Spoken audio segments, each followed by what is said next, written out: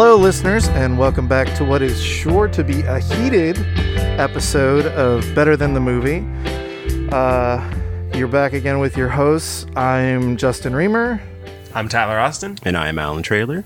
And today we have a very special guest, a fellow bookseller from Skylight Books. Woo, woo, woo. Alena Saunders. Saunders. Yeah.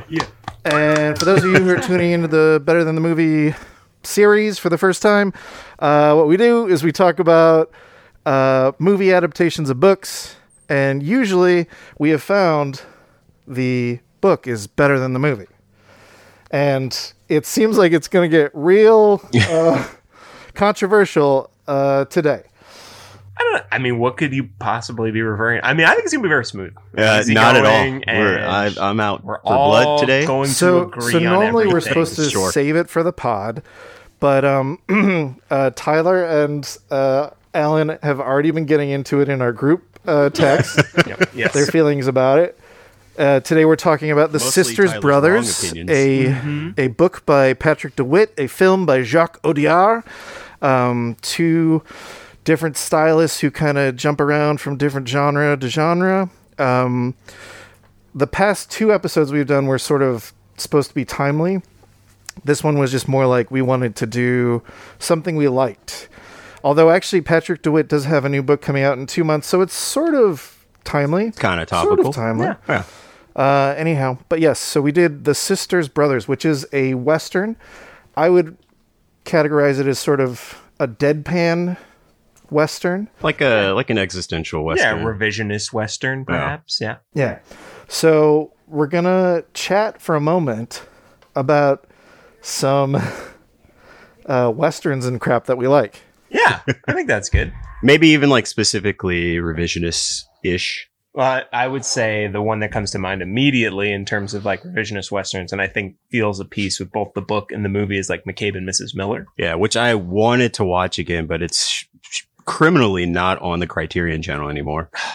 Well, yeah, they had the snow Western for a while. It's so good. It's the best. But again, I feel like is obviously like playing off of other Western tropes that have already been established, and like is mostly using the genre to make an argument against capitalism, which I think, there's some shared DNA there with Sisters Brothers. Also, Unforgiven's a little bit of a revisionist, Definitely. fantastic movie, which I watched again this morning, actually. I watched like half of it last night, and I watched the rest today. It still rips. Still great. You're going to be my little Bill this episode. Other way around, dude. So you know. Other way around. I mean, there's some great Westerns. Like, I have like a bunch of like dime store Louis L'Amour books, which are a lot of fun in terms of like, if you're looking for like literary, pulpy Westerns, a lot of fun. Mm-hmm. Would recommend like Riley's Revenge. If Great you can title. Possibly find it. Great title, Sure. Honestly. That's literally the reason why I bought it for $1 at a bookstore and was like, this is awesome. Yeah. What about you, Alena? You're the guest. Yes. Is the Western genre something you normally like, or is it just something about the Sisters Brothers that appealed to you? I'm not super familiar with that genre, to be honest with you. Like, I've read Blood Meridian, which I really like, which also kind of reminds me of the book The Sisters Brothers because of like the kind of vignettes, like the little portraits. Oh, for sure. Like, and like which kind of creates the landscape that you're in. But other than that, like I think I read some Larry McMurtry, which I like. But I'm not really super familiar with the genre. I just read that book in college and loved it. And then watched the movie something like 10 years later, maybe, and really liked it as well. But yes, I'm not super familiar with the genre, but I like that book. I think Patrick DeWitt is like a really amazing writer. Like, 100%. Yeah, like he's phenomenal. Yeah, he like you can just kind of fall into his books and you're there. Yeah. And like he wrote two other books to my knowledge, French Exit and Under Major Domo Minor, which are both like, they're all very different. Like they're not all Westerns at all. But the writing style that he has is just like endlessly entertaining. Yeah. I had listened to a very brief interview with him. That was very interesting because he was basically like, I even like tried to write this book in like the normal Western, like ain'ts and darns and all that stuff. And he was just like, it really became a slog for him. Yeah. And so he's like, well, if I'm not having fun writing it, why would I not go ahead and use, because the whole sort of gambit, I think, of the book is that it's like this very flowery, poetic, introspective, and languid sort of language that's like, it's funny. It's so funny, but it's so interesting and readable. Just like, I mean, I feel like I picked it up and I was like 100 pages in, and like in 2 seconds, it felt like. Yeah, because their various escapades they get into are all hilarious and great. Yeah. I totally agree. He's a really, really great writer. He's so funny. And you can tell he pays like such attention to language, which when I was watching the movie the first time I watched it, so again, like, almost a decade after I'd read the book, I was like, oh, this is a great adaptation. It feels like really, really loyal to the book. I'm sorry. Okay, so now when I read it this time, I was reading the book and then I watched the movie kind of mid-book. And I was like, oh, it's lost a lot of what makes the book unique and special. I'm not saying that's a bad movie. I'm not saying it's a bad movie. Like, I enjoy that movie, but it's not... I think it misses a lot of the tone of the book that makes the book special to me. It just throws the entire tone completely out the window. It's kind of wild, yeah. I think so I'll just say that from the jump, that tone, well, first of all, I'd be remiss to not mention Charles Portis, who also in this interview, writer of True Grit. It has a very True Grit style throughout the whole thing. It's a road trip, which is a thing you pointed out to me about all Charles Portis novels. Every single one of them. Blew my mind. But literally Patrick DeWitt was like, Charles Portis was the guy who made me see that books could be funny when I was 15 when he read Dog of the South. And he's like, literally said he is an ever-present influence on my work. Wow. And so I feel it definitely shows in this book. It is the closest thing to like a True Grit or a Dog of the South in terms of, and what those guys do that's so special is the way that they write from like a first person and make that so interesting when you kind of get lost on these little diversions with a person. It just feels so stream of consciousness in such a great way. And I think that is a very difficult thing to bring to cinema. Absolutely. Sure. So better to not even try. I agree. That's movie, yes. Agreed. So here's my, so Alan, you read the book first. Alena, you read the book first. Yeah. Tyler, you saw the movie first. I saw the movie first. Let me bring you back. It was 2018. Movie Pass on the horizon. It was a beloved beautiful Movie time. Hold on. It was the greatest thing. So I went in with no knowledge, no book, just a brief trailer. And I said, I have a credit card that lets me go to any movie I want. I saw it and it blew my mind. Okay, sorry, Justin. So, but I was going to say I also read the book first. I had seen and read neither before we were prepping this podcast. And I think that all of us who read the book first do not like the movie as much, because I think there is a specific Portis type tone that DeWitt nails, and which I feel like is in the movie of True Grit and has that flavor that in my head, I'm wondering if Jacques Audiard and his writer, Thomas something, I'm forgetting. Bergian or something? Are self-consciously being like, well, we can't do True Grit because it was done like 5 years ago. But I don't know that they found another way that I like as much, as if like in my fantasy, like the Coen brothers did their version of the Sisters Brothers. Yeah, Buster Scruggs and True Grit are both kind of this book. I don't know if I'd go that far. Well, I mean, I know what you mean. I know what you mean. Yeah, it definitely the Coen's True Grit is phenomenal, and like does. Get I like the closer original to that True tone. Grit a lot as well. Yeah, that's interesting because it's a lot more like this movie than. Don't even. It's interesting you would say that because that's such a straight ahead Western. I mean, it's John Wayne for God's sakes. It's almost as if it doesn't get the tone at all. Do you think I want to like a John Wayne movie? I don't, but I do. Throws that tone out with the bathwater. Weird that you could like them both. It was a somehow. different time, sir. Okay. So before we completely lose all listeners, does somebody want to try to break down the plot so we can say what the hell this book and this movie are about? Sure. Do you want me to? I can do it real quick. Yeah. It's generally pretty simple. It's not a super plot heavy book, but basically they're the famous sisters brothers who were like outlaws, Western outlaws in the like Pacific Northwest, Oregon City. They're killers who work for a bad guy named the Commodore, who's like a major capitalist and sends them out to do his bidding by murdering people.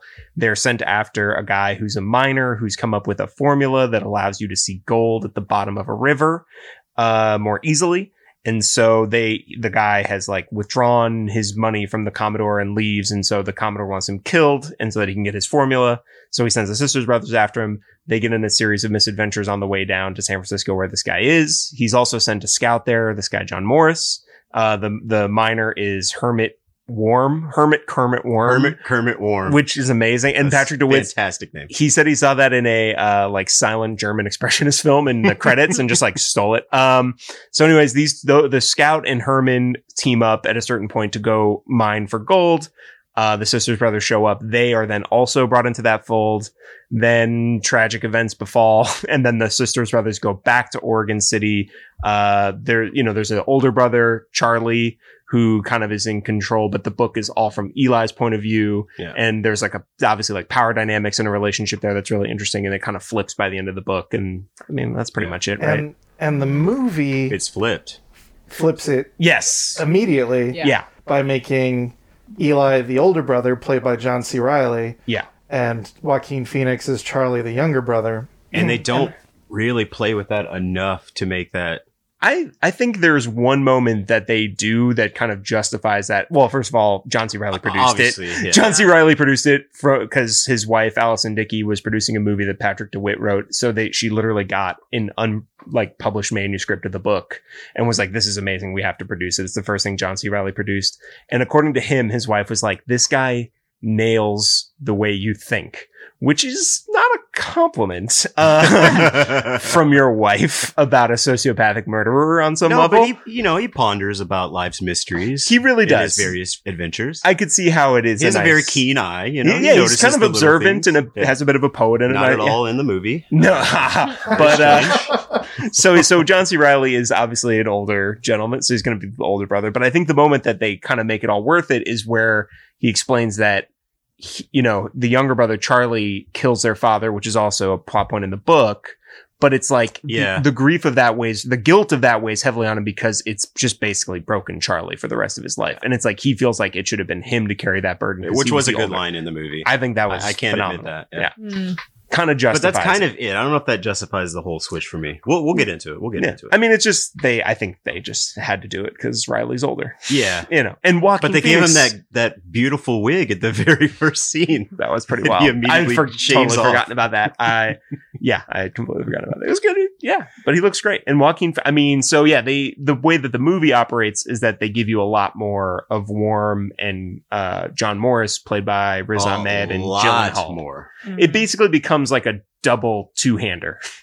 Yeah. Essentially, it's a four-hander. In one of my notes, I was like, this shouldn't be called the Sisters Brothers. It should be the Commodore's Men or something. It's not really solely about the brothers anymore. Right. Because as in the book, you are completely locked into their point of view until they catch up with where Morris, the scout, had been staying. Yeah. And they like literally grab his diary and they just like read out of his like diary entries. It like just show up in the book, which I thought was really cool in terms stylistically in the book. Yeah. But in the movie, literally, like, they're sent off on the mission, and then we cut to, like, Ahmed and Jake Gyllenhaal meeting and, like, their bromance blossoming. Yeah. Which, come on, you gonna tell me that's not good? I mean, it was spicy. It was saucy. But they still kind of play it safe. Like, in the book, you're like, what's going on here? In the movie, it's still like, what's going on here? Mm-hmm. Except for, like, one, like, longing look he gives them, maybe. Yeah, their friendship, it's like kind of beautiful. Yeah. I really, in both versions, I was surprised. So having read the book, I forgot how much, or having read the book second, I forgot how much of the movie was both storylines. And then I remembered, and then I was kind of like, oh wow, the book does kind of, it kind of short shrifts that stuff. I mean, not in a bad, I enjoy what is there, but I don't mind that they were willing to like, build that out for the movie. Well, but I think it's the same thing you're saying. Is like, well, when you get John C. Reilly, he becomes the lead, especially because he's the producer. And I think it's the same thing. You cast Jake Gyllenhaal, you got to give him more to do. Exactly. And that's what it felt like to me. They just wanted to give Jake more to do. And I don't know how I feel about that. You were making skeptical noises, Alena. What do you think about the change of the brothers, the dynamic of the brothers making the older the younger and vice versa? So when that part in the movie happens where he's like, I should have been the one to kill our father, I was kind of like, okay, maybe. I don't know. Like, it didn't, like, it kind of hit me as like, okay, they needed a reason. Like, it just felt like this weird kind of like, he's twist, like something, it just didn't strike me as like emotionally interesting at all. I mean, it was emotionally interesting, but like not necessarily like, it felt like a justification, you know what I mean? Kind of. of. This is whereas like in the book, we really start to understand Eli through his interactions, and this is what I actually wanted to hear from you guys about. Like in the book, there's like kind of anecdote upon anecdote or whatever of Eli's interactions with different women. You mean where he falls in love with every single woman that's nice to him? Even or which they replaced with a cloth in the movie? Yes. Come on, man. Are you fucking kidding me? Like, at least show us the scene where he gets that cloth, right? Exactly. That drove me crazy because like so much of our basis for understanding Eli as a character in the book is those types of interactions. Yeah. And so like that moment in the movie really felt to me like, okay, well we can't have all these. They kind of played as a joke, or like, you know what I mean? Like we can't have all of these scenes because it would just be too much. Yeah. Which I like, I can understand that, but it felt it's a movie thing to focus it into like one person or thing, but they don't even do a person. They just do an item of clothing.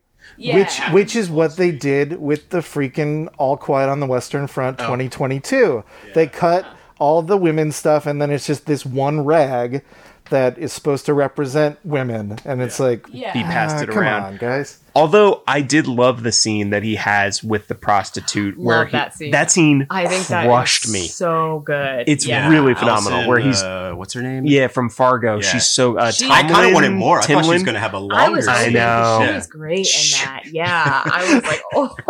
Her face is just so expressive. Yeah. Like it really kind of, and the way he's directing her. Yeah. It is quite great.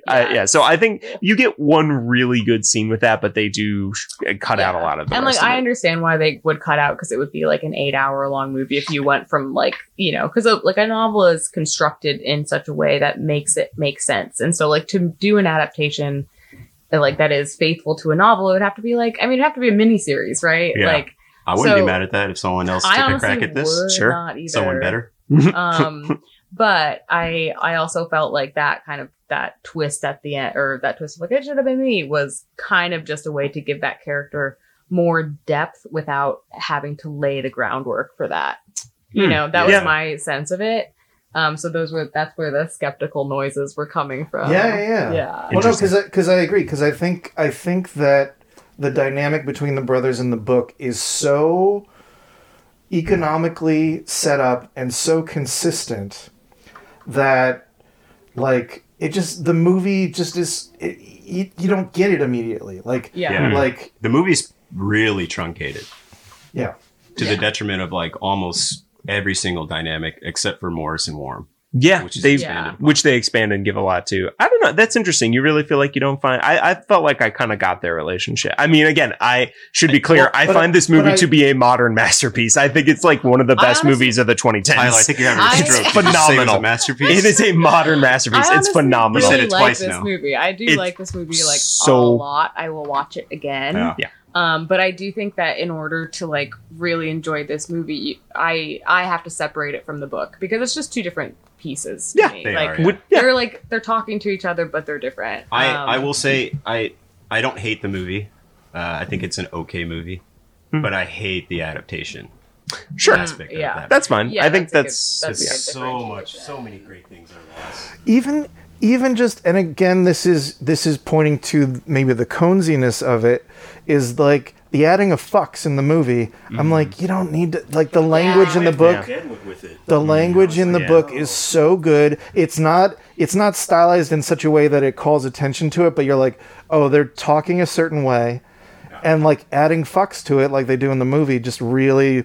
I'm like, I wish, because it's like the first thing is like John C. Reilly going like, oh, we fucked up. Yeah. And it's like, it feels like such a cheat. Like, I agree with that. It, like, whenever that's added, when they're like in the book, there's such specific language, and that's what makes it really funny. Yeah. And like they're very consistent throughout. And then to add, I just feel like to add like fuck to anything is, I mean, to that especially is like a cheat. It feels like a little bit like supposed to be funny, but it's not necessarily. It's already like a fairly modernized version of that time, anyways. Like it's a happy middle ground in the book. So to further modernize it feels like, why? You know what part I do love in the movie, though, because I feel like it's amazing, is the part at the end where, spoil. Yeah, we jump right to the end. Go for it. Okay, great.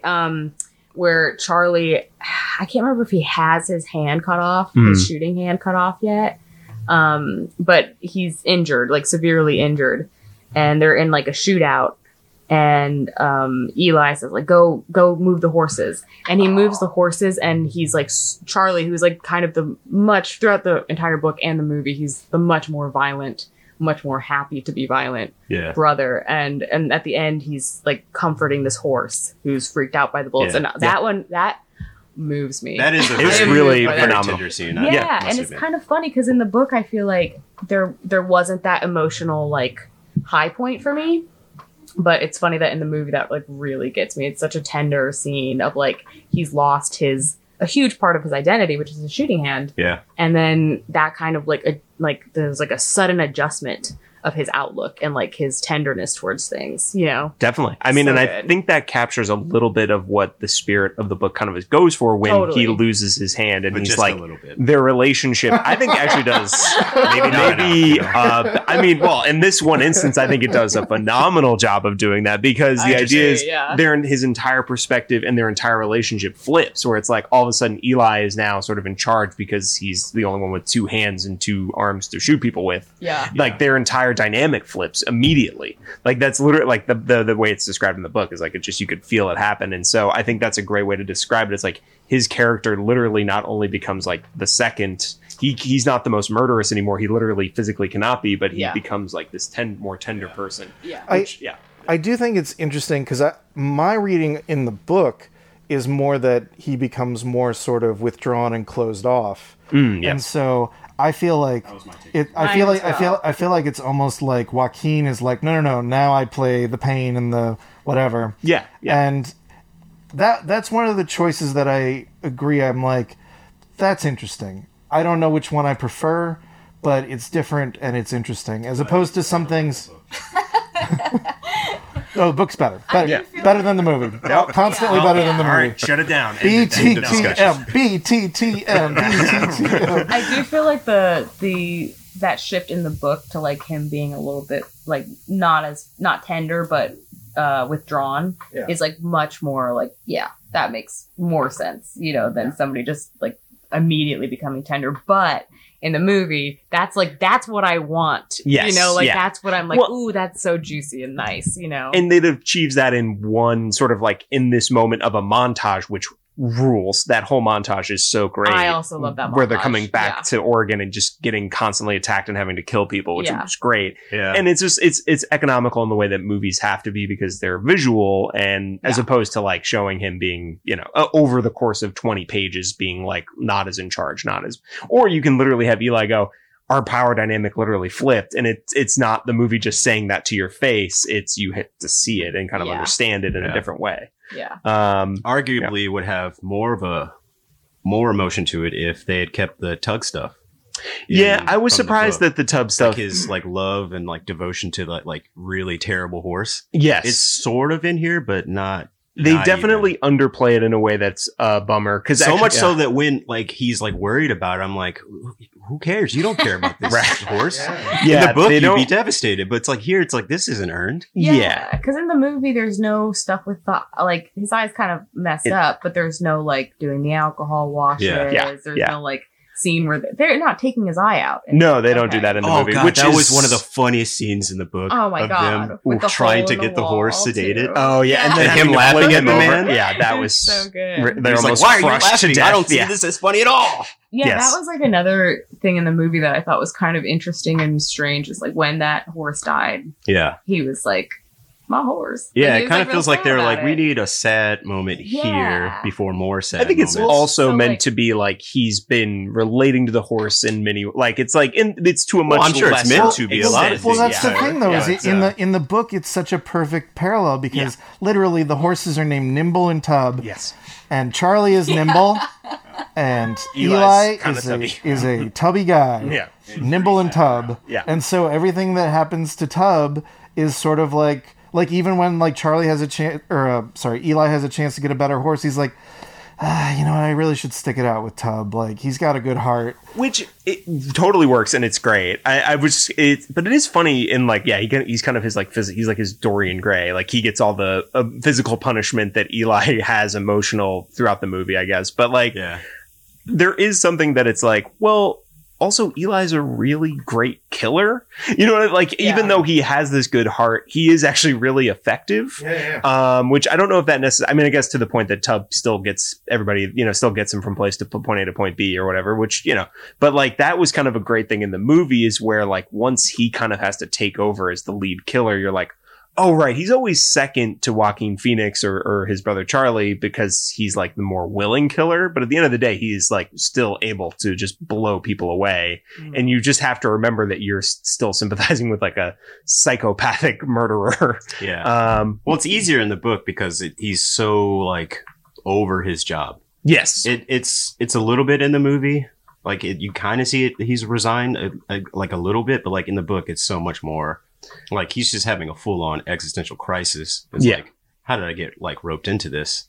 Well, and I think what really works about the book and the movie is that you're like, because obviously, like, classic Westerns, even some of the other revisionist Westerns we talked about, like, don't give you this time to make these guys emotional in any way or, like, have any kind of, like, there's something kind of beautiful, like, they're just, like, these stoic figures and they're the white hat or the black hat. And it's like, these guys are very complicated on a lot of different levels that like you just don't see in a Western usually, which I think is like what makes it so great as a book and a movie. As a book. Yeah. And it's a book. Sure. And as a book and as a movie. Yeah. As a book. Yeah. I will say the one thing, because we were talking about the language being mixed up a little bit. Is it like a very good book? Like a very, very good book? It's pretty much a modern masterpiece. I would agree. And my painting teacher in college would say a masterpiece is when content and form are inseparable. So I love that because I think it's really true, Yeah. Shout out to that teach. Yeah, he's the best. But yeah, so I was thinking about that a lot during like the reading of this book, the watching of this movie, because I was like, I don't know, and like adaptations in general, I think about that a lot, especially working here. It's like, it's interesting to see like a book that you find that you love get turned into a movie and wonder like, well, how should I be looking at that? Like, what does that mean really? I don't know. Usually pragmatically, Alan. No, with a pragmatist's eye. I mean, obviously, you can't have all the stuff with the beavers, which I was sad to see go. Oh yeah. There's just like a very that brief. Beaver thing was great. Yes, the best. In terms of word choice, he refers to one of them as sitting lumpily, and I was like, just gonna live in my brain forever. It's so funny. Oh man, it's so good. The ending of every single chapter in that book has like a doozy, like beautiful line. Yeah, just like a mic drop at the end of each and every chapter. Which I actually did write a line down, and I'll share because we were just. I wanted to write all of them. I know. I had a few. I limited myself as much as I can, but it was because we were talking about Tub. There's the line that is just like so cut diamond, perfect, beautiful. Is what a life it is for man's animals. What a trial of pain and endurance and senselessness. Yeah. And I was like, so good. And every chapter ends like that. Yeah. Just knock me over. It's amazing. Yeah. Well, I have a question. So I think, apart from Tyler, everyone's general vibe is that the book was better. Is there any, even even you, Alan, is there anything that really stands out from the movie and you're like, you know what? Maybe it was something that wasn't even in the book. It was like, but you did it great. Because my thought is, even though I'm kind of iffy about inflating the whole Morris Warm storyline, Riz Ahmed is so good in this movie. Yes. Jake Gyllenhaal is very good, but Riz Ahmed is so good that I was just like, all right, I can roll with this because like this is fun to watch. Yeah, I agree. He is great. It's a different take on the character from the book, in my opinion. But it's a very different take. Yeah, it's pretty good. But I think it works phenomenally. And he not to sells say the movie, but let me just be fair. Everyone in the movie is doing great work. It's not their fault it all fell apart.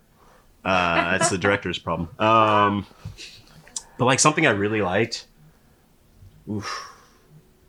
Which is also interesting because we've never seen it. Like I asked if anybody had seen any Jacques Audiard movies. Oh, and we haven't, even though I had went back and I was like, oh, I've seen Un Prophet, which is a phenomenal movie. If you've never seen that movie. Yeah, it's the French prison movie that's sort of like. I don't remember liking that movie. Oh, that movie's so good. I don't remember that movie, so maybe I should revisit it. Yeah, it's worth a revisit. Honestly, it's phenomenal. Well, considering how you guys fell down on this movie, maybe you wouldn't like it, and I would. That could also partially be part of it. Although I feel like they're very different. I will say, like that movie, while also is that movie like procedural-ish? No, like kind of like it's kind of almost like an epic in the style of like The Godfather, where like you meet a guy who goes into prison for like a very small crime, and then by the end is like a hardened criminal, essentially. But it's like a long journey to that point. And there is actually a moment where the guy almost takes his eye out with a spoon. So the director shouldn't have been squeamish about it, quite frankly. Why shouldn't we show a horse get his eye gouged out with a spoon? I have some reasons why that would be why I wouldn't want to see that. But no, I think he's, so anyways, that's a really great movie. I would definitely recommend. I'm still trying to think of like, I don't know if there's a moment in this movie that I felt was enough of an improvement for me to be like, other than the ones we've already mentioned. I like the scene where he's pretending to cry.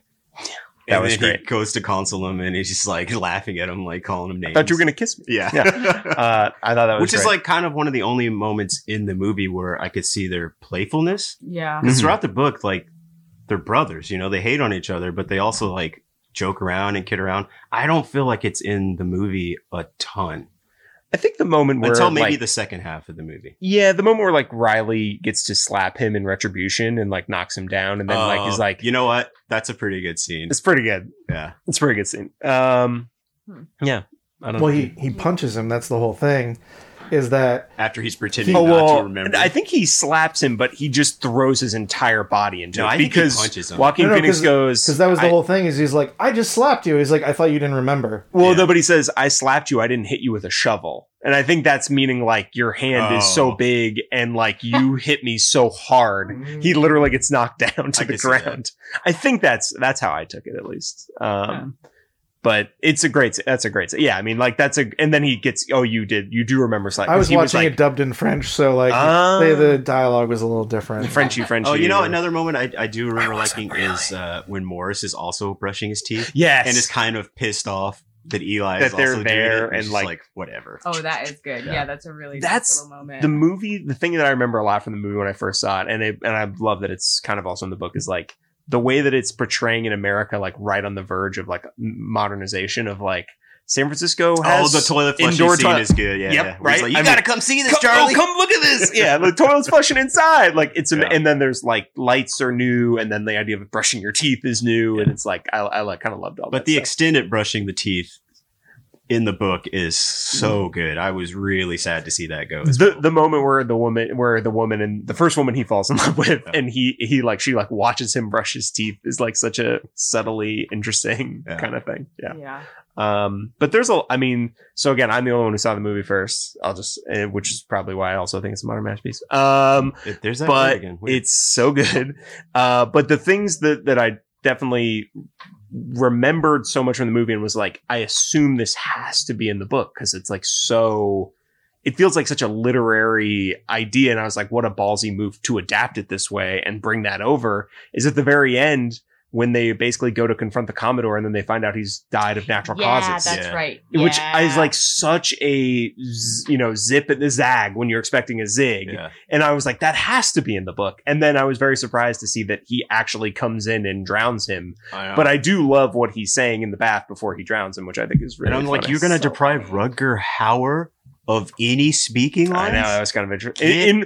Did you notice his credit, by the way, at the end of in the credits? Or you turned it off in disgust before you even got to that point? I'm pretty sure I turned it off in disgust. It's literally like in participation with Rutger Hauer. Oh, yeah. Like it was a very, I don't know what that means. Speaking of credits, like the most absurd production card sequence of all time. So many. It's just a full page of producers. It was like an upside down Godard thing. Yeah, it was really wild. How many? Like, come on. There were. And then the thing come on. The movie hits surprisingly like harder than the book, and I think the idea is still there, obviously in the book as well. But the movie hammers it home. Is like when you get to know Worm and Morris better, like you understand in the movie like that they have this Gyllenhaal and Riz Ahmed. They have this like sort of dream, or I guess Riz Ahmed does, to like create basically like a proto-socialist society in Dallas. In Texas. In Texas, which is the funniest. Like the moment that's said in the movie, I remember going like, oh, well, this is going to end badly for them because Dallas is not a proto-socialist society. I know it's not a utopia. It's not a great place in that regard. But so I think that like when they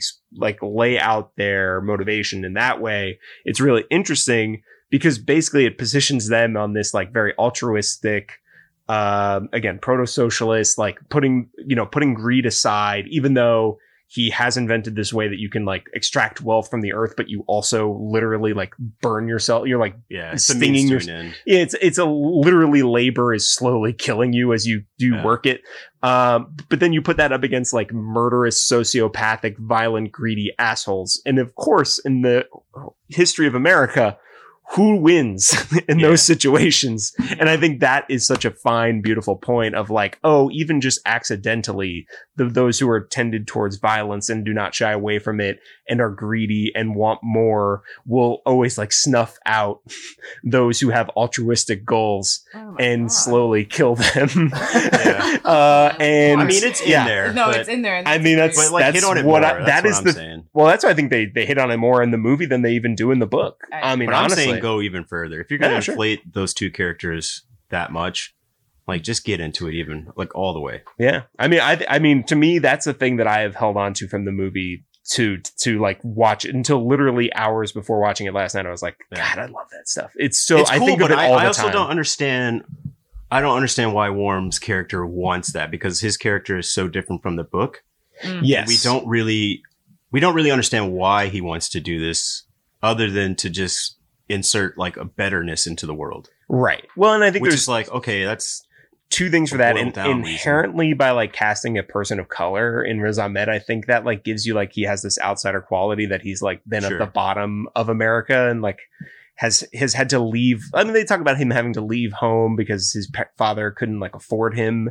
So like there's clearly like he has this like experience that's kind of baked into his whole thing about like he like feels like he hasn't been taken care of and he wants to take care of people. But then also, and I'll give credit to Audrey, who I watched this movie with last night, my partner, who was like, he also has like just a touch of cult leader vibes.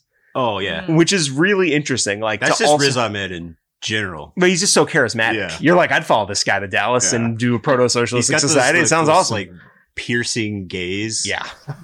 So it is interesting. Like, yeah, let's do it, man. Let's just fuck up my whole life. Whatever. Go ahead. Yeah. I mean, that is the thing. Like, he really does like get Morris on his side very quickly. Yeah. And then there is a moment that, again, Audrey pointed out was like when he's talking to Eli, John C. Reilly, for an extended period of time, it's almost like he's probing him for like his motivations a little bit, which is a much deeper reading than I ever brought to the movie. So I have to give her credit on that, obviously. But it was like very interesting to think like, oh, well, like in the way that both, you know, Charlie and Eli are different, like both Morris and Worm are very different. But in even then within their own like little two-hander fashions, like could have their own fissures of like this guy, like basically it's like Eli and Worm are both like secretly in charge of their groups. Mm-hmm. Even though the other two guys are like the more frontiersman-y types who kind of you would expect to be the leader. So it was kind of interesting in that regard that the movie really hits that home, I feel like.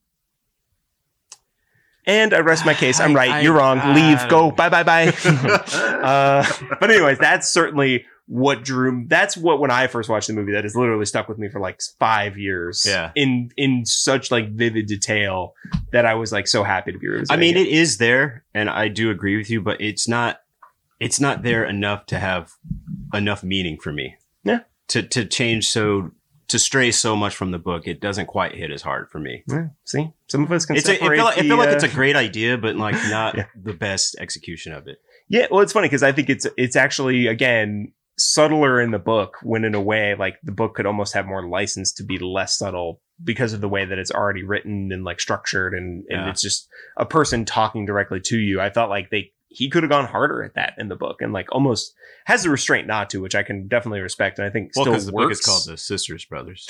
I mean, it's about the Sisters Brothers. Maybe that's where you're confused. That's not true. You're not wrong. I also feel like the book kind of tackles this thing about like again, the fact that Eli's character is constantly falling in love with every woman who like will bother to say hi. And each one ending more and more tragic. Yeah.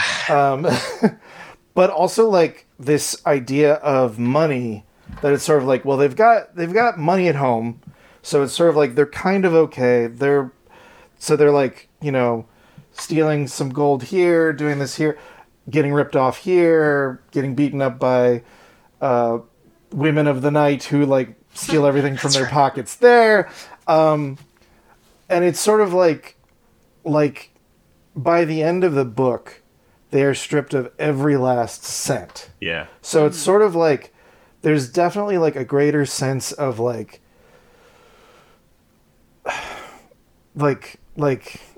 Charlie has lost his shooting hand. They've been stripped of all money. So Eli can't even have his dream of like starting a store. Yeah, They're just like, these psychopaths are just like taken down like by like the god of antiquity and just like brought low, and all they can do is literally go home to mom. Yeah. And in the movie, even though she's played by Carol Kane in the movie, rules, and that's awesome, I'm just like, why does the movie end with them going home to mom? That was my thought exactly. Yeah. I was like, in what world? They don't even mention her. That is true. They mentioned the pawn, they mentioned that, like, insane dream sequence. Yeah, that cutting off legs. I did forget about that, and I was like, it's not my favorite part of the movie. Where is this coming from? So you are really right, and I do think like it's very sort of Rockfordian the way the book ends, where it's like he never gets paid, like they just lose. As in the Rockford Files. As in the Rockford Files. Yeah. That's a Tyler special. No, we know reference. To be clear, I am not 55 years old. But anyway, like I loved how slowly they were stripped of all their cash and money, and like that was, and then literally go home to mom. But I feel like emotionally they're not in a dissimilar place at the end of the movie, where it's like after they don't have a boss anymore, like Charlie's injured. They do have some money, but it's like, but Eli obviously already wants to quit. So I could see why they'd want to go home. Now, why it's such this like glowingly loving, like again, it's actually a great sequence, like the panning around and the time changes. Cool. Okay. That's maybe my favorite change, even though it's not at all earned. No, it's a great sequence. It's I would say it's like earned by like the tips of its fingernails, like barely. So. It's like almost a funny like commentary on the whole thing of like, and again, these guys get a beautiful. It feels like a montage from like Butch Cassidy and Sundance. Like it's so interesting, so happy and weird. It's like. Okay, it's very it's almost dreamlike in that way, which makes you wonder. But like I had that thought too. Is like, is this actually happening? Kind of thing, but I'm pretty sure it is. I think it's supposed to be, and I just it's like very interesting that the movie decides to like decidedly, because even when they go home in the book, the mom is like not that pumped to see them. Yeah. She kind of has to be talked into it a little bit, and it's like in this one they have like a big group hug, and it's like so explicitly a happy ending. The way Carol Kane plays it when she touches Joaquin Phoenix's missing arm, and she's just like, you got something missing there. We'll talk about that later. And his face is so good. Yeah. Perfect. It's so good. Perfect. The problem is she's so good, it actually tips it from being like not, it could not work, but for me it like totally works. That's what I'm saying is like, it excels even though it doesn't feel earned. Like I'm mad at it for the writing, which I'm like, this is not as good writing as the book. But the cast is so good. Yeah. That like you know. Yeah. 7 out of 10. Yeah. I'd give it a 7 out of 10, which isn't, though. Yeah. Okay. Alan is going to murder me now too. No. Have your opinion. Have your opinion. It's better than Tyler's. It's at least like a 9.25 out out of your mind. At least. Out of your mind. It's least. one. My It is God. like one of the best movies of the 2010s, hands Wow. down. Honestly, What? I was trying to look back, and I was like, the only movie I prefer that year is probably Phantom Thread in 2018. Oh my God. Yeah, that's it. And you're just then so wrong. You're just it's so so wrong. good. It's so good. I don't know. It hit me exactly, and I think I was just so like knocked sideways by because I went in with literally no expectations and was just like, "This is." And then I rewatched it last night, and I was like, my memory was restored to it. I think it's a good movie if you are not just off of reading the book. That's it true as really well. hits. Yeah. It's really good. I mean, I also think that after, you read the book, you watch the movie, and suddenly this idea of glowing formula that makes gold glow. It's like, oh yeah, that's just there. Right, But really, what a fucking weird thing to put in a Western. What a weird thing to put in a I love Western it. movie. Yeah, I really love it. And I think it kind of I don't know, for me, that would be one of, well, no, that's, oh my God. I was going to say, that's one of the things. And I'm like, no, it's in the book and the movie. Obviously, it's a main part of the plot. But in the book, they treat it like a majesty of man's genius. Yeah, Which is yeah. kind of And in then movie. the downside is that it's acidic and it's literally starting to eat away at their flesh Right. Yeah. to use it. But that's the thing that's the sort of slow dread that's in the book that the movie compresses too much, where it's just sort of like, oh, by It's the way, nonstop by the way, it's compressing. acidic, and then now we're all covered in acid. I mean, I don't know if that's true. I think it's actually shorter in the book. the book is not concerned with the gold. That whole. I mean, That's there's just the very little about that. I mean, I guess they talk about their legs itching a fair amount, but it is as quick in Yes, the book dread, as I in said, the movie. dread. But that is not it's not put too much fine a point on. I mean, truly, and no, that, agreed. Because it's dread. It's you're thinking about oh, is this going they think that they have a way to continue to do this and not get their flesh eaten off, but do they? Yeah. Because That's interesting. Yeah, I don't know. I think it's such a comedic tone. It didn't really hit me that way. I mean, it's also an interesting choice to make Charlie responsible for Morris falling in. Yeah. Yes. Yeah. Whereas, right in the book, it is not. It's just an accident. He's getting weaker. I guess that's true. I mean, I was just surprised in the book how little time we spent in the cavern, when it feels like in the movie they're there for a good amount of time, and I don't know. It proportionally it felt. I don't know. It was different, but I know what you mean, Justin. Yeah. Yeah, I feel like the book has more happenstance. Yeah. But not in a way that feels cheap. Like for instance, when they learn that there's this person Mayfield who wants a bear hide, this red furred she bear, and then just so happens that the red furred she bear just walks to the watering hole in front of them and is well, I guess we're gonna kill this bear. Make some money. Yeah, which is played as very funny. But the movie clearly has had a lot of work done to be okay, we've got to set up things. So we're cutting the bear. They've got to go It's to still this place, sort of which there. then. What's that? It is still sort of there. It still destroys his horse eye. They just throw it in that random sequence. They converge it with the him getting bit by that spider. Right. It's all in that one right, and then in sequence. the It's book, three it's different scenes from the book they go to merged. the witch's house or something, right? And Yeah. he can't leave. Which, man, I was sad to see that go too. I Honestly, get it though. I do get that. Probably the moment that I was really wish they had adapted into the movie was the gunfight between the lawyer and the stable hands. Yes. Because that is Yes. so again towards the theme of the book and so great. And there's the kid there is I once saw an Indian get his guts ripped out like cotton candy. It's and Eli is so judgmental. Yeah, he's about shouldn't Indians. you It's not so bring your good. child? He's he's been to several of these. Yeah, and the guy is such a jerk, and he's oh, I'm friends with the lawyer, and he's well, I hope you say goodbye. He's going to be dead in a minute. Yeah. It's oh, that is, and then it's exactly what happens. It's Yeah. this guy with any kind of sense of civility or Oh, and education Yeah. is immediately wiped out by a guy who And the comes lawyer out last minute being if you just say you're sorry, we could just all go We'll home. call And he's this whole nope, thing I off. don't think so. Nope, don't mind. And he's just, it's it felt like the Indiana Jones moment with the guy with the Kind sword of, and yeah. then just blows him away. But it's also one of those moments too where the way it's set up, you're oh, is this going to be a moment where Eli is shown to be a fool? But no, Eli knows. Yeah. And so it's one of those things where we maybe think of him as a little foolish because of the way he acts with women. But like, it's when it comes to like this, when it comes to gunfighting, like Eli knows. And I feel like we get there eventually in the movie, like when he has to take charge. But I don't feel like we have that sense of like them being so good at killing. Which I agree with oh that. really? I feel like I agree with that. In the book, I especially agree with that. We're like the only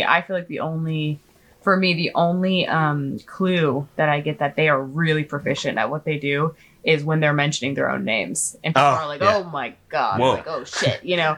And I thought that's kind of an interesting move because it really does like kind of bewilder your idea of who Eli is as a character, because he's kind of bumbling. You know, he likes falling in love with every woman who hates him, and you know, I think it's kind of an interesting move to not necessarily show the more brutal parts of Eli, because from his perspective, I think he's probably not brutal, you know? Yeah. Well, it's interesting. Like, they definitely get rid of, like, they put a hard point on it in the book that it's like he has this like rage issue. Yeah. And that's how he like summons himself. Like, he gets into this rage to protect his brother, and that's how he like taps into his killer. And his brother like has been manipulating this his whole life, essentially. Yeah. And I feel Coach like, getting his head in the game. Right, exactly. But like in the book, I will. That's very good. There is so much like just totally tertiary murdering in the book, where it's like, oh, they wouldn't lend me the tools so I could cut you out of this cursed cabin, so I just killed 5 guys. Right. Yeah. I just laid them to waste, and it's like, oh Jesus. And they also they're pretty practical in the book, where they have like little tricks that they do where they pretend to count, and then they just like shoot. And then they shoot on one instead of 3, which I thought I would have loved to have seen in the, because like but I feel like there's plenty of moments, even that I just love, like this movie.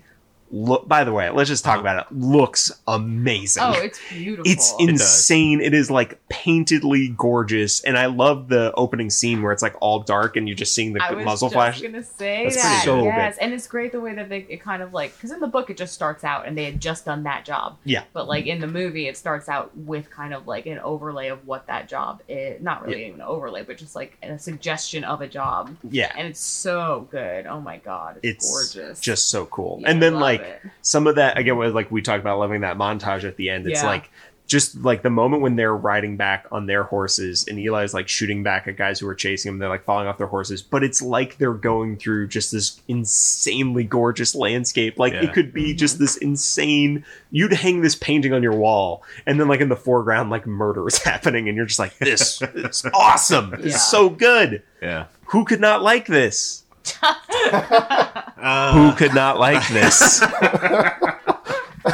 I tried so hard to like this. I mean, I think it's okay. I made peace with it, but it's just so tonally different. It's just so much is lost in the translation that I couldn't see beyond it. I was doing nitpicks from like minute 25. I was just like, well, that's stupid. Why'd they change that? That's dumb. I hate that. I have a whole list. We're not even going to have time to go through all of them. It is interesting. I saw like another interview with Patrick DeWitt, and he was like, it was very interesting to see how this became like a very personal film to the filmmaker, where he's like, it's weird considering it was like my personal thing that I was right. Like when he wrote it, like nearly ran out of money and had to get a grant and almost went back to being a construction worker with his dad, and like was only gonna be able to write for like 2 hours a day, and like was able to make it. And like, so it's this very personal thing. And I think like about his relationship to probably like work and it being fulfilling or not being fulfilling to you. And so it is interesting. I don't exactly know what the I don't know Jacques Audiard that was the thing I was going to say. Well, he said mon frere at the end. That's right. It does say "a mon frere" yes, to my brother at the end, which is like, okay, so you got like a fucked up relationship where are you Eli and your brother's Charlie? Like, what's going on here? Who's who? Also, Joaquin Phoenix is so good in this movie. Oh, yeah, he's a short king compared to that giant Shrek lumbering John C. Reilly. Yeah. The one moment, because we talked about it earlier, where they do insert more obscenity into their language. The one moment that absolutely just fucking sung for me is when they read the letter from Jake Gyllenhaal's character, and Joaquin Phoenix goes, "pretentious asshole," which is just like, that guy would never reach for that language, but it's so beautiful that he does, and he doesn't know the word pretentious at all. Yeah, but it does. Like in the movie, they still go for like heightened language, but it's just not it's just not the book, which I agree is. It's just like a half Deadwood. It's like we're gonna be a little more cutting edge, but it's like I don't know. It's like a teenager rebellious vibe to it. So I have the edge that they throw in. A quick question. So for you, Tyler, Yeah. you call the movie modern masterpiece, one of the best movies of the 10s. It's stuck with you this long. Yeah. I want you to think for a moment about why you think it's stuck with you. And Alena, you are frequently recommending this book to people in the stores. I want you to talk about what it is that year after year speaks to you about this book. Okay. Oh, do you want me to do that now? Sure. Okay, great. Oh gosh. Yeah, I mean, I think for most of the reasons that we've been talking about is like, I'm such a huge fan of any writer who is consistent in their styling. Like, I think that Patrick DeWitt is like a master stylist. He knows exactly how to be funny in his way.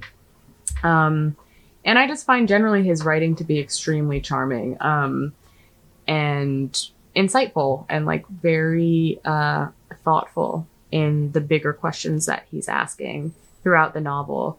I just think it's a really beautiful book. And I think that like, it's not a difficult read. But it is like, can be challenging, you know, it kind of meets you at the level that you feel like you're at. Cause I can read this book when I'm really wanting to like go deep and have like a moment with a book. And I can also read this book when I feel like I want to feel better about something or I want to escape something. So it's like just a very good book. I mean, I think that's why I recommend it so much. But like people also, I will say I recommended this book and people have come back to the store, found me and said, thank you so much for recommending this book. This is one of my favorite books. And then they also say the movie sucks.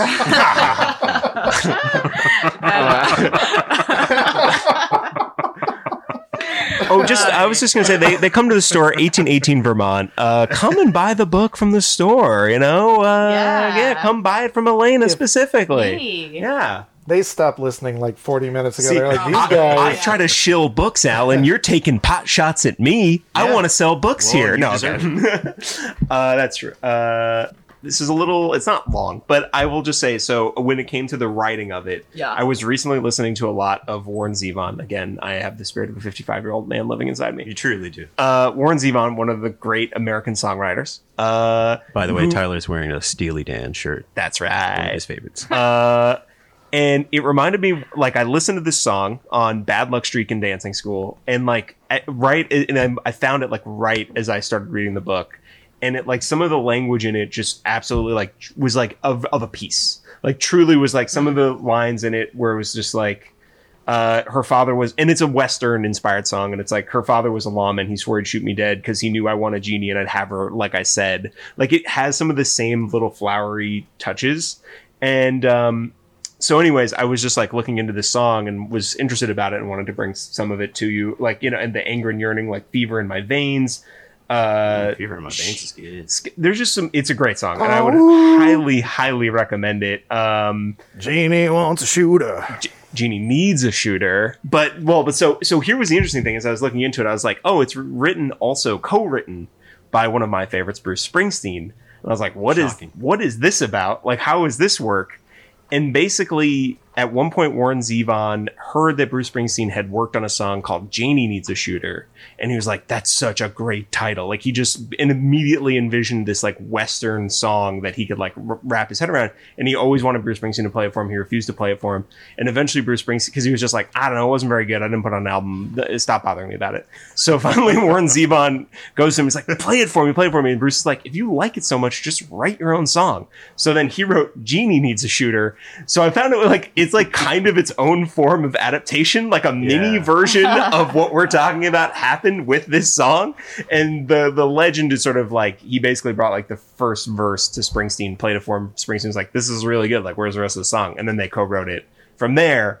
But I just thought that was really interesting that it was like kind of this own, like within songwriting. Spoiler for the song, the person who's singing the song dies. He gets shot. Oh, Genie needs a shooter. There it is. It's very similar. Yeah. Oh, no, but it's a phenomenal. It's really, really great. So I'd look that up.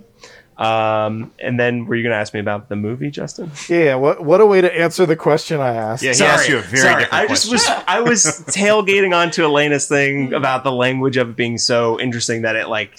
Anyways, I had a lot to say about this. This is a great movie. It's a great book. And it timed out well. I saw a shooter at Trader Vic's. His hair was perfect. You broke Justin. Yeah. I put the quarter in the jukebox. That's on me, guys. No, the movie has just, I mean, it's kind of everything I've talked about in terms of like its messaging being like both very subtle and like kind of at times overt and like, I don't know. I guess it's 2018. It was like we were halfway through the Trump presidency. I was like, wait, capitalism sucks. I'm working a bunch of dead end jobs that I hate.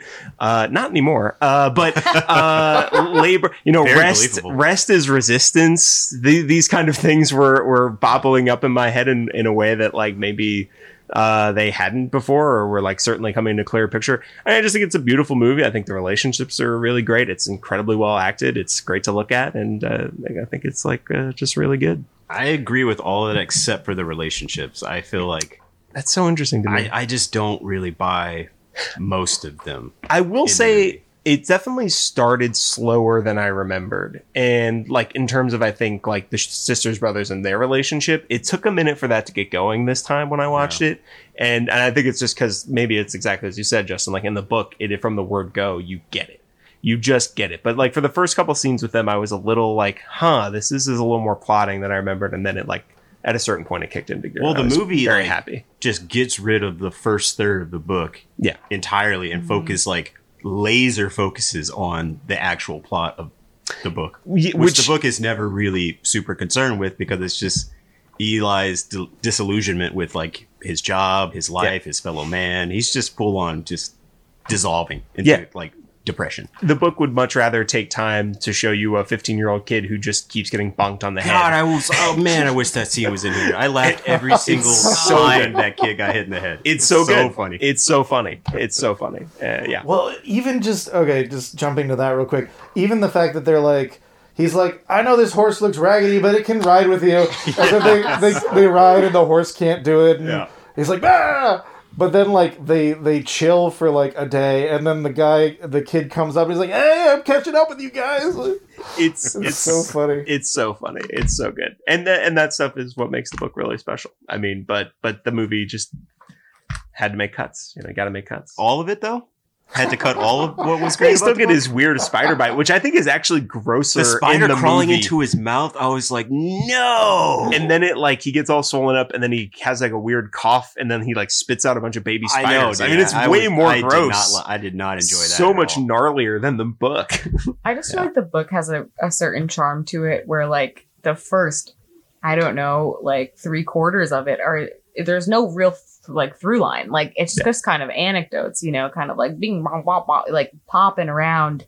You don't know what's going on. Like, they have this like kind of end goal, where they're going to end up, but it's much more kind of like happenstance and coincidence. Yeah. And I think because of the time constraints of a movie, like you have to cut that out. So it becomes much more plot. But I didn't like the fact that they were like always a day behind them. In the movie, they were like right on their trail, like constantly. Yeah. Which is kind of funny because it like that is, to me, that's like a very classic, like kind of action movie thing. And then what I loved about the movie actually was the end when the Commodore is dead, right? Yeah. Mm-hmm. Because that just feels like kind of like a wink. Like, we know what we're doing, but we're not going to like really play into it. Exactly. So here is this Western trope, the big showdown, and we just are like not going to give it to you. And they almost have like kind of a training montage. Like they're like, okay, we'll go in and we'll do this. And then they get there and he's in the casket already. I love, because Charlie asks Eli, like, are you disappointed? And he's like, kinda, yeah. It's so good. I do like him punching the corpse just to make sure. Just making sure. Because a part of me was like, is he faking his death? Pop up and be alive.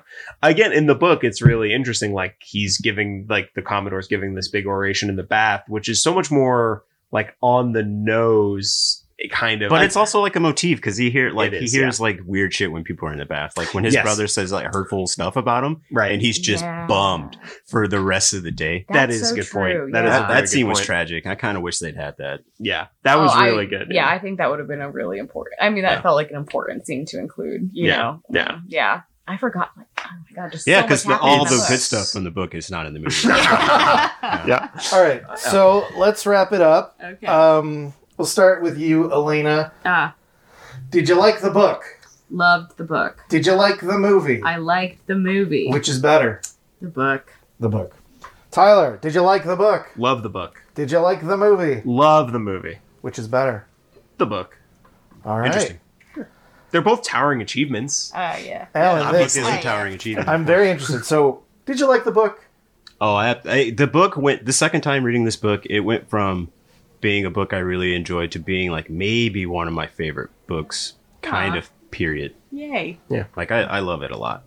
So, book masterpiece, movie, okay movie, terrible adaptation.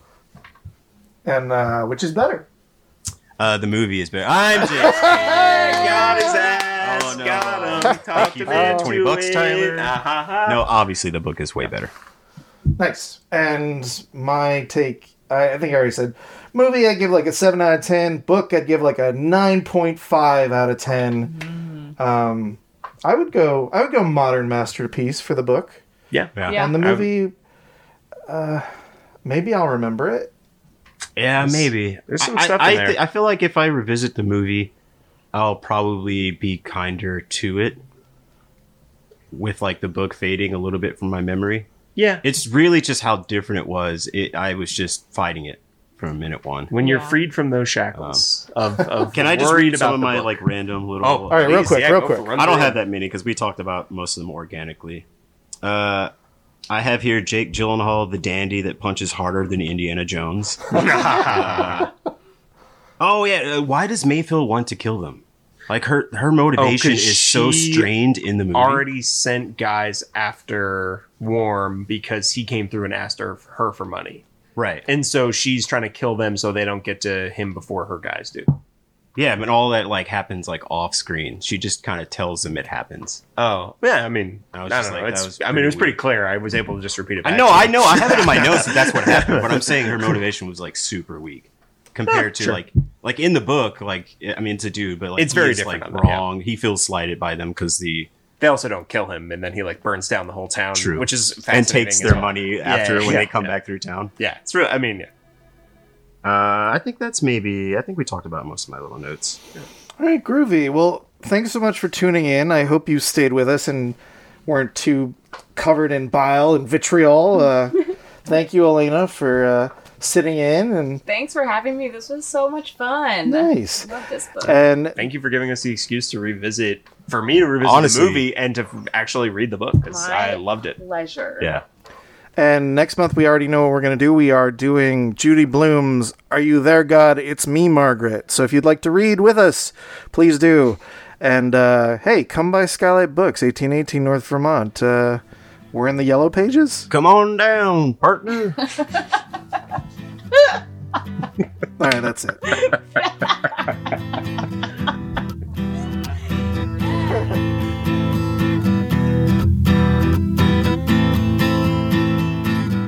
Thanks for listening to this episode of the Skylight Books podcast series.